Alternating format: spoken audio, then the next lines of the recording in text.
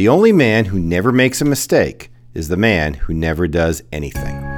Welcome to Solving the Financial Puzzle, where we seek to unravel the mysteries of personal finance. Join us as we help you put together the pieces of your own financial puzzle. This is Solving the Financial Puzzle with certified financial planner, Dan Caprill.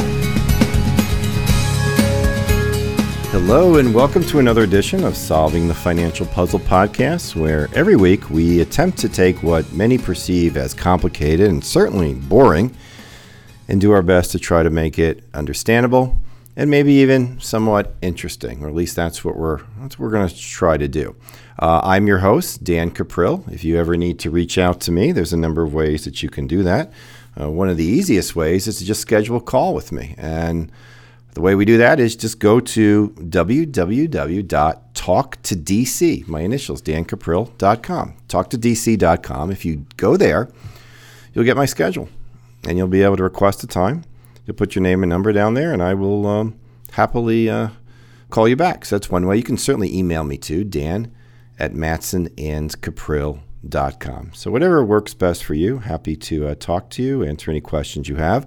Also, I want to remind you, if you enjoy getting information about personal finance, every week we have a really high-powered newsletter. It's called Your Money Jigsaw, and you can get that by going to yourmoneyjigsaw.com.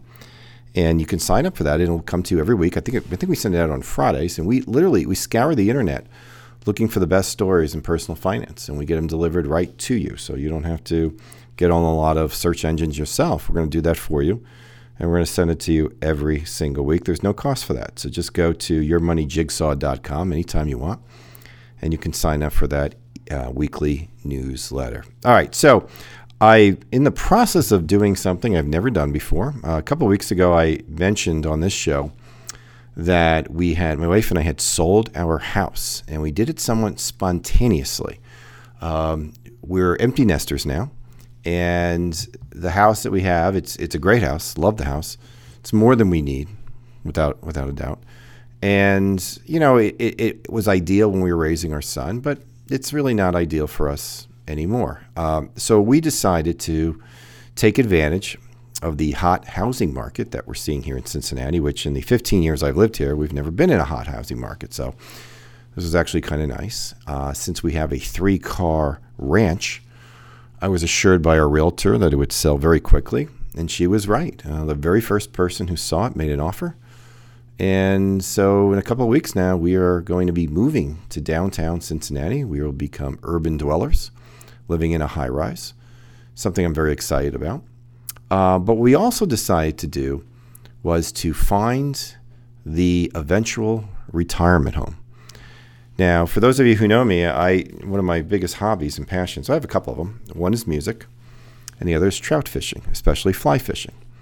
So we are in the process of building our retirement / weekend / vacation home. I don't know what you want to call it, just south of Nashville, Tennessee. So don't worry, for those of you who are in Cincinnati, I'm not moving, I'm staying in Cincinnati. But if you don't care where I go on my weekends, well, that's where I'll be. I'll probably be in Nashville most of my weekends, probably spend the holidays down there, stuff like that.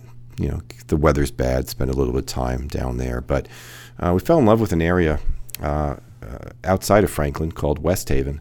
Just a wonderful community and a lot to do.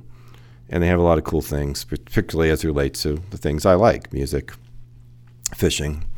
Beth's a big fan of music, but more importantly, Beth's a big fan of getting to the beach, and we're going to be that much closer, about 6 hours from the Florida Panhandle. So it's going to be very nice. But building a house is an interesting challenge. I've owned a couple of new homes in my life, but they were already built. I didn't have any say into what was there or anything like that. It was just, here it is. In this case, it was just a plot of land. So we had to make a lot of decisions. Now, frankly, I could care less about most of the things that go into a house. If you were to ask me questions about my current home, I'm not a real detailed person when it comes to my house. So I couldn't tell you. What was interesting, though, was how expensive things are, because you get a base cost, and then every time you want to make the slightest change, there's an extra for that. I will admit, in this one instance, I'm maybe not practicing everything I preach to people because I'm a big believer in trying to get that house paid up, and the house in Cincinnati was just about paid up. But really, from a lifestyle standpoint, this will be fun. But it's a daunting task. There's so many questions that you could ask, and I shrugged my shoulders at the time, and I just go, well, what do you have in the model? And they'll tell me, and then I'll say, okay, well, what's that cost? And then they'll tell me, and then I'll write it down, and then it takes a little bit of time to process all this. I am very comfortable in saying this will be the last purchase I ever make. Now, people who know me might roll their eyes a little bit, but no, this is it. This is the ideal place for me to grow and Beth to grow old in. Already kind of getting old, but not too old. So I'm very excited about that. And, the apartment that we're leasing in downtown Cincinnati right now is great. Eventually, I will probably downsize that to a smaller one. But I intend on maintaining that residence as my regular residence really for quite some time. But I wanted to share that with you for those of you who know me. So if you're ever in the Nashville area and you want to get together, great restaurants, great music, please give me a call. I would love to show you the new town. Now, before you take anything that I say too seriously on this show, let me offer today's disclaimer, which is, look, I don't know you. So take this for what it is. This is educational information. Do not take this as direct advice. You should get advice from your financial advisor, your CPA, your attorney. Now, if you would like to discuss that with me, if you would like to discuss the possibility of working with me, great. If you're not already doing that, very simple to do that. Just go to talktodc.com. That's Talk to DC, my initials, Dan Caprill, talktodc.com. And you can schedule a time, or if you just can't wait, you got a call right now, that's fine. 513-563-PLAN is our number. That's 513-563-7526. But keep in mind, the information on this show is designed to be just educational. Information for you. Don't apply it until you've done a very careful and thorough analysis. So for today's puzzle of the week, or I should say this week's puzzle of the week, I want to talk about terrible mistakes. Mistakes that you can make in your personal finances that you should go through every attempt to avoid. Usually when I talk about these, they can be a little controversial because some people will hear it and they'll be like, no, that's not true. Now, whether it's true or not is often based on the assumptions that you use, but I'm going to kind of use the assumptions by saying most of the time, this is a mistake, all right? You can always find me an extreme example where maybe it's not, but there are 5 that I have thought long and hard about. I see them all the time, and I want to give them to you. So let's take the first one. Ready? Number 1, buying permanent life insurance. All right, so let's explain what's at play here. 2 types of life insurance. Actually, there are many types, but you can put them into 2 categories. There is permanent and there is term insurance. And we talked about this at length in a prior show. But permanent insurance is designed to be insurance for the rest of your life. You get the policy, you pay the premium, eventually you die, it pays. Okay. The other approach is term insurance. And with term insurance, you pay the premium for a certain term, say 10 years, 15 years, 20 years. If you die during the term, the policy pays. If not, the policy pays absolutely nothing, and you have to go get a new policy. All right, so which is better? Well, in my opinion, term insurance most of the time is superior to permanent insurance, simply because it's cheaper. And therefore, you can buy more coverage. So if your budget was one where you could only afford to pay, say, $250 a month for life insurance, you would be able to buy a lot more life insurance for $250 a month if you bought term insurance than you could if you needed to buy permanent insurance. Now, most of the time, probably 90% of the time, the reason that you are buying life insurance is for income replacement. Something happens to you, and your heirs need money because you, the primary or the secondary breadwinner, you don't exist anymore. They need that money replaced. You're going to be able to get a far bigger bang for your buck if you buy term insurance. You'll be able to buy more death benefit. If you go the permanent insurance route, Yes, it is insurance for life, so there is no term. But the amount of death benefit that you will receive for the same amount of money will be significantly less. Now, you may have heard this expression, buy term and invest the difference. So let's just say hypothetically, to buy the amount of coverage you needed, you would have to pay $500 a month if you were using permanent insurance. Okay? Term insurance might be $1,000 a month. So there's a $400 difference. With permanent insurance, for that $500 a month, you will get cash value. So in other words, if you cancel the policy, maybe 10, 15 years down the road, you'll get some of that premium back that you paid in, plus interest, depending on the interest that's been credited to the policy. You won't get a lot of interest, but you might get some. On the other hand, if you buy term insurance, well, there's no cash value. But instead of paying $500 a month, you're only paying $100 a month. All right, so what should you do if you were to compare these two? Well, you could, if you wanted to, spend $500 a month, put $100 a month into the term policy, and then take the other $400 a month and put it in a Roth IRA.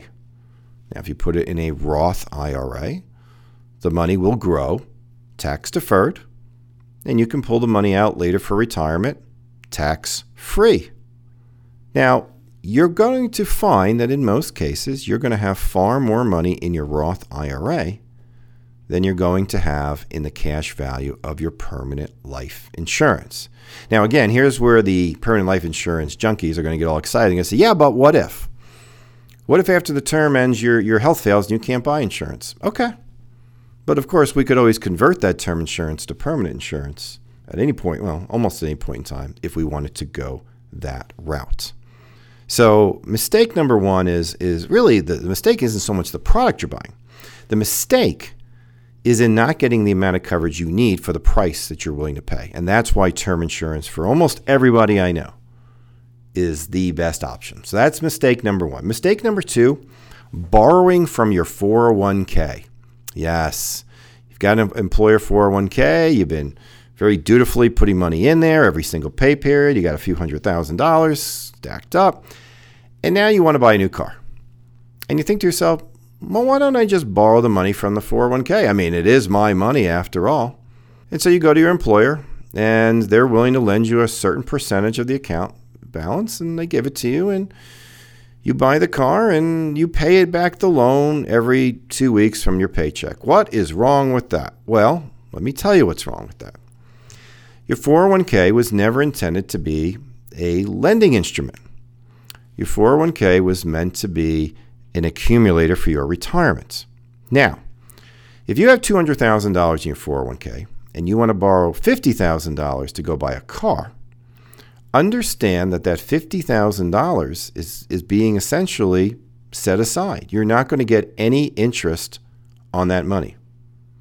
So as you are paying the money back, there may be no, it shouldn't even be that. As you're paying that money back, I just had a thought for a second there. The money the loan that's still outstanding, it doesn't grow. It doesn't grow at all. So your overall rate of return on your account is going to be decreased significantly. You're using your 401k to get a high rate of return, hopefully, for your future retirement. But if you're taking loans against it, whatever you're borrowing, whatever's outstanding, that is not going to get that rate of return. Also, understand this, that you have to pay that money back with after-tax money. So if you owe $100 to your 401k, you may have to earn $125 in order to net the $100 necessary to pay back the loan. Not a good way to go. Here's another problem. If you should leave your employer, then you better pay back that loan before you leave.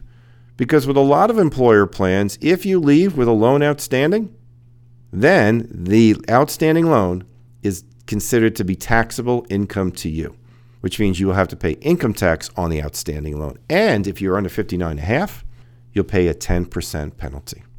A 401k loan is almost never a good idea. There are so many other possibilities that you can go with. All I'm suggesting is you explore them before you go to that one, because most people think, that's the easy money. No, that's not the easy money. That's going to hurt you long term. All right, mistake number 3, not having enough cash reserves. Now, it's because people don't have cash reserves that they do make 401k loans. Don't do it. Take the time to build up 3 to 6 months of living expenses.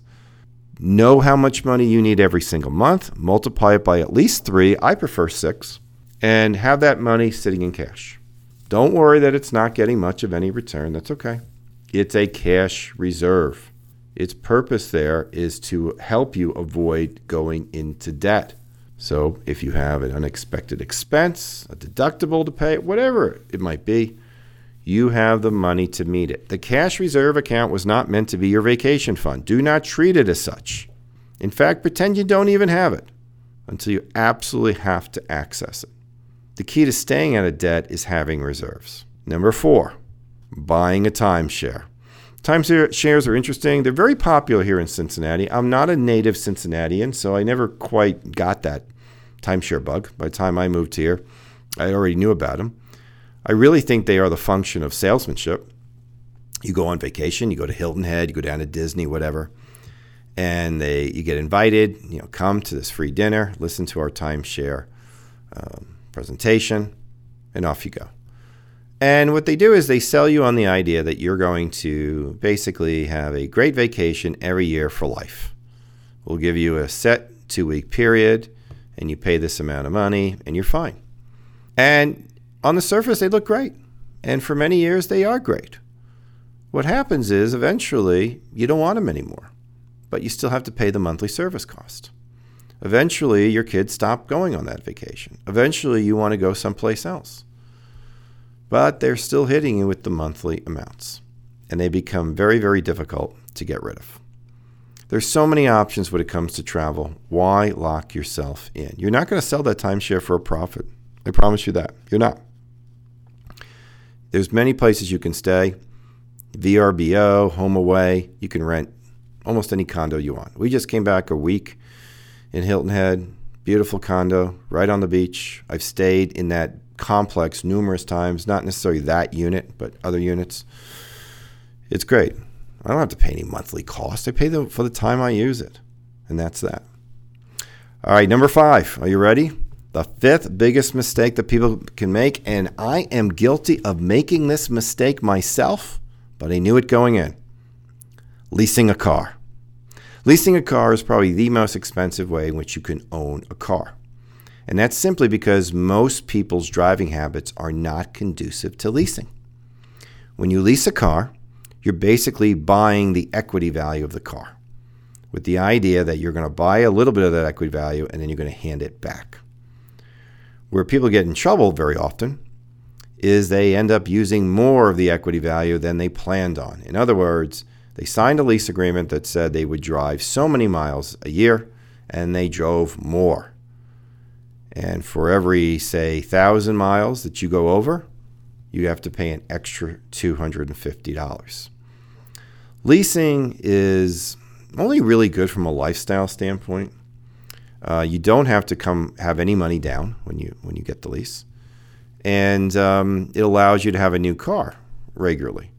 But it never allows you to stop paying. You always have to keep paying. And then if you decide to buy the car at the end of the lease, that's the most expensive way to buy that car. You're not going to get to negotiate the price the way you normally would. Without a doubt, the most affordable way to deal with cars is to buy a car that's about a year to 2 years old. It's already got 15,000, 20,000 miles on it. So a lot of that new purchase value is, you don't have to worry about that. Buy it and literally drive it into the ground. Buy a good one, by all means. You want to buy a Mercedes that's 2 years old, go for it. But drive it into the ground. Don't get caught up with the leasing approach where you have a car payment forever. Now, like I just said, I'm guilty of this. Right now, my car is on a lease. Now, I thought it through very carefully, and I won't go into all the math, but I knew that I was not going to exceed the miles at all.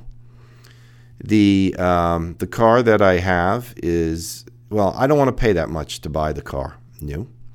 Very hard to find it on a used type situation.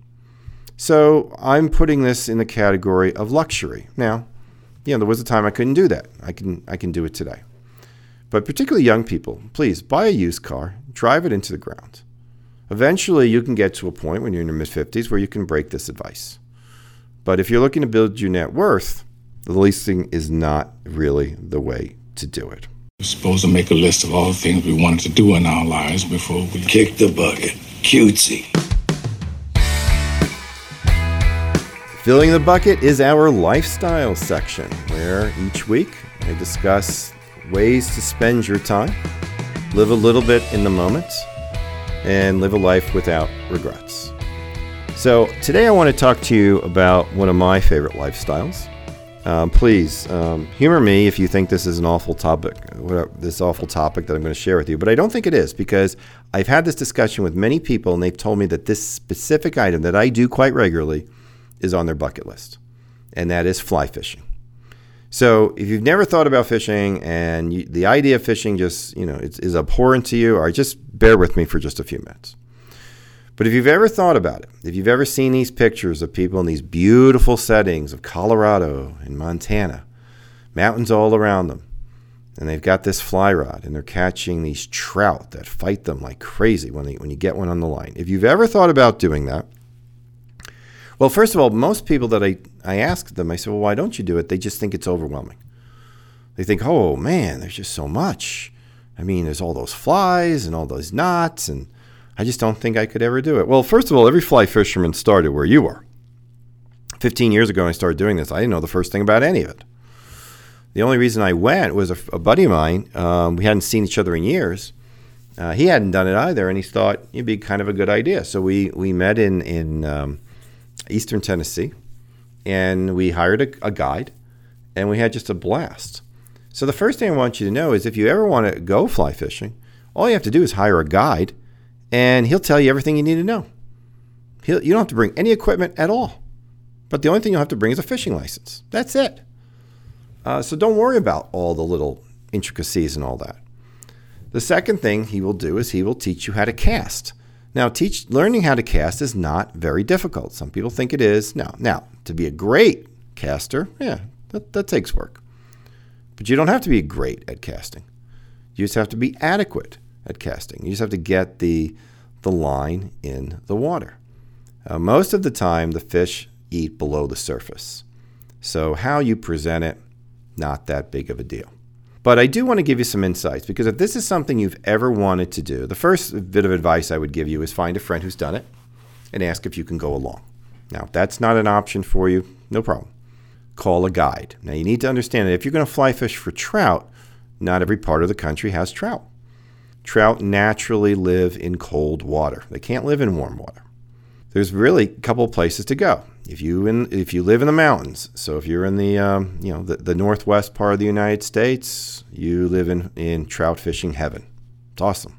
But if you live in the southeast, you live in some pretty good trout fishing country too, because the southeast has a lot of dams.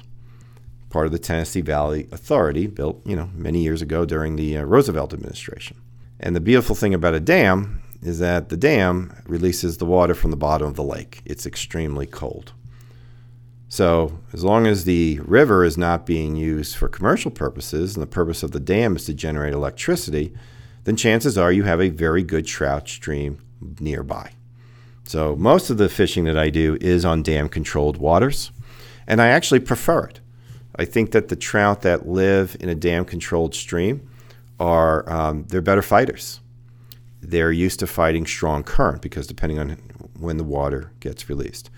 When you go up into the mountains, there isn't a lot of strong currents. The streams are basically the byproduct of runoff from the mountains, the water coming down.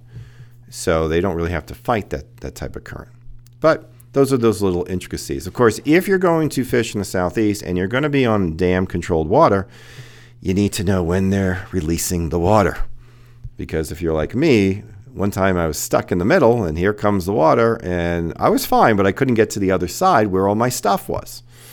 So I had to walk 4 hours. So be careful. But fly fishing is incredibly relaxing. If you've never seen the movie A River Runs Through It, go see that first. The fly fishing in that movie isn't exactly good fly fishing because they're using actors, but that's okay. You're going to get a feel for the scenery. It wasn't filmed in Missoula, Montana, but that's where they tell you it occurs. That's fine. I've been to Missoula. Beautiful, beautiful place. In fact, I'm getting ready to go back here in just a few weeks. So fly fishing, what I want to leave you with is if you ever thought about doing it, if you live in Cincinnati, ask me. I'll be more than happy to take you. But if not, get a guide, and there's an excellent chance you will be hooked, man or woman. In fact, I contend women are better fly fishermen than men because you're more patient, you're far more observant, and you understand the art of finesse. Whereas men, we tend to get a little bit full of brute force. It's time for the mailbag. We want to hear from you.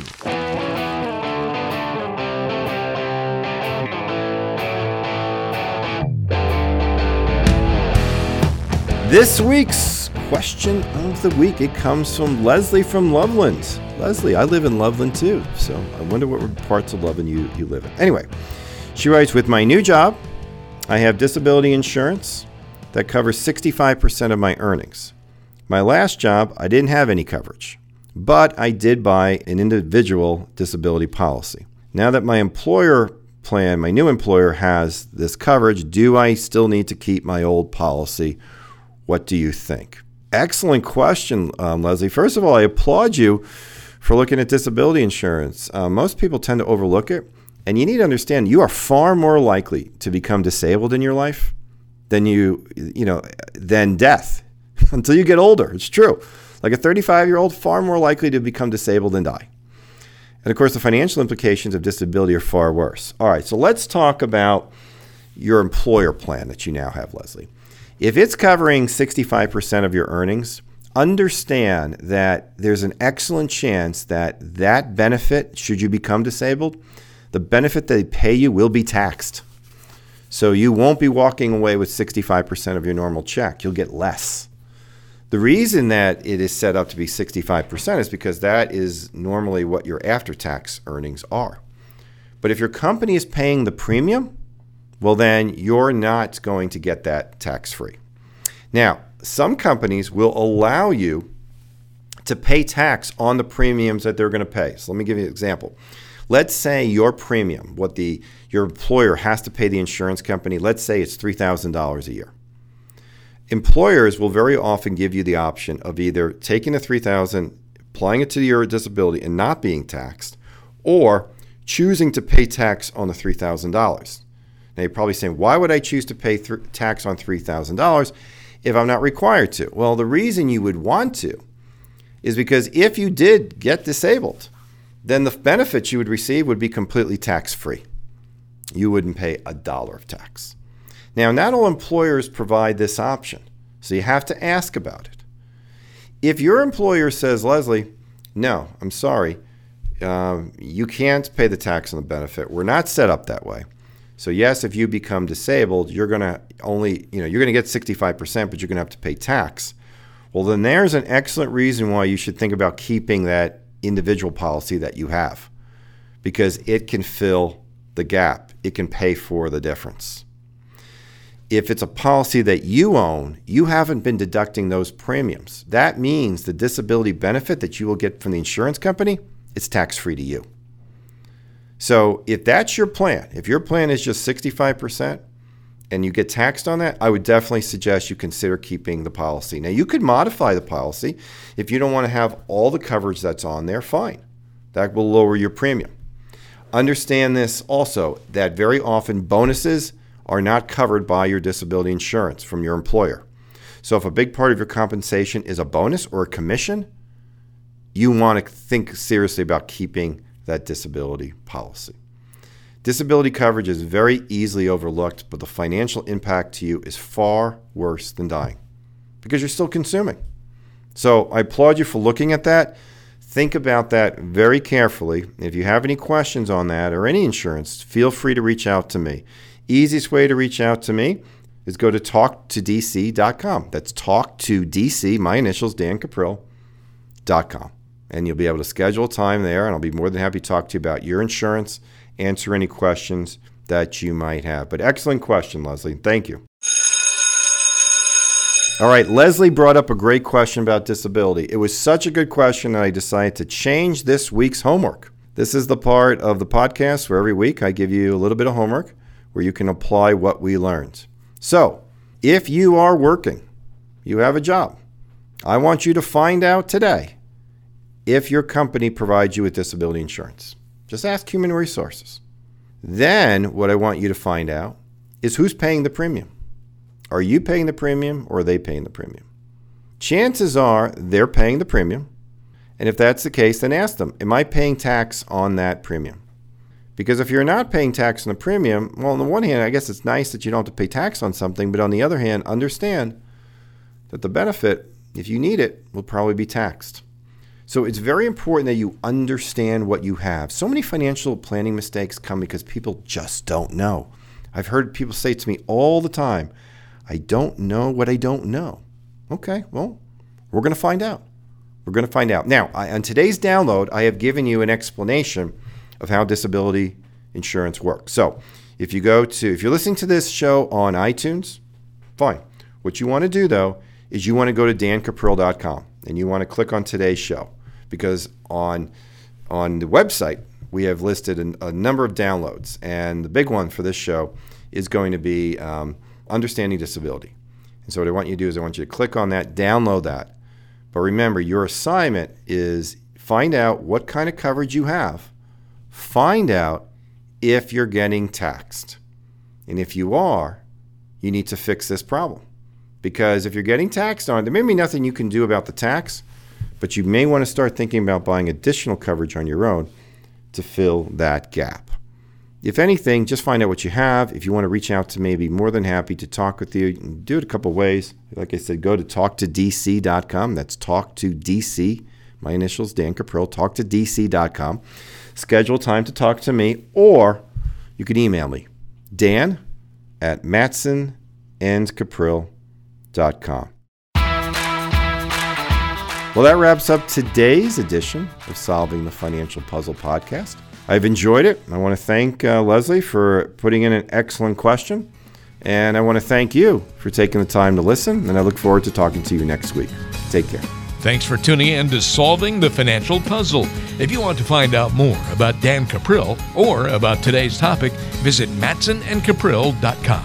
And be sure to join us for the next edition of Solving the Financial Puzzle.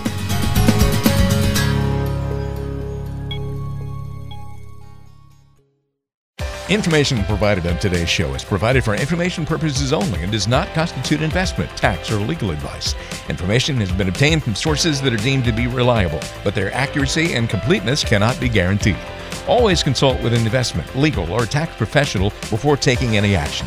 Dan Cuprill is an investment advisor representative of MPM Wealth Advisors and Cuprill Wealth Coaching, LLC. Both firms are registered investment advisors. To obtain a copy of Form ADV and a private policy statement for either firm, call 800-353-7923.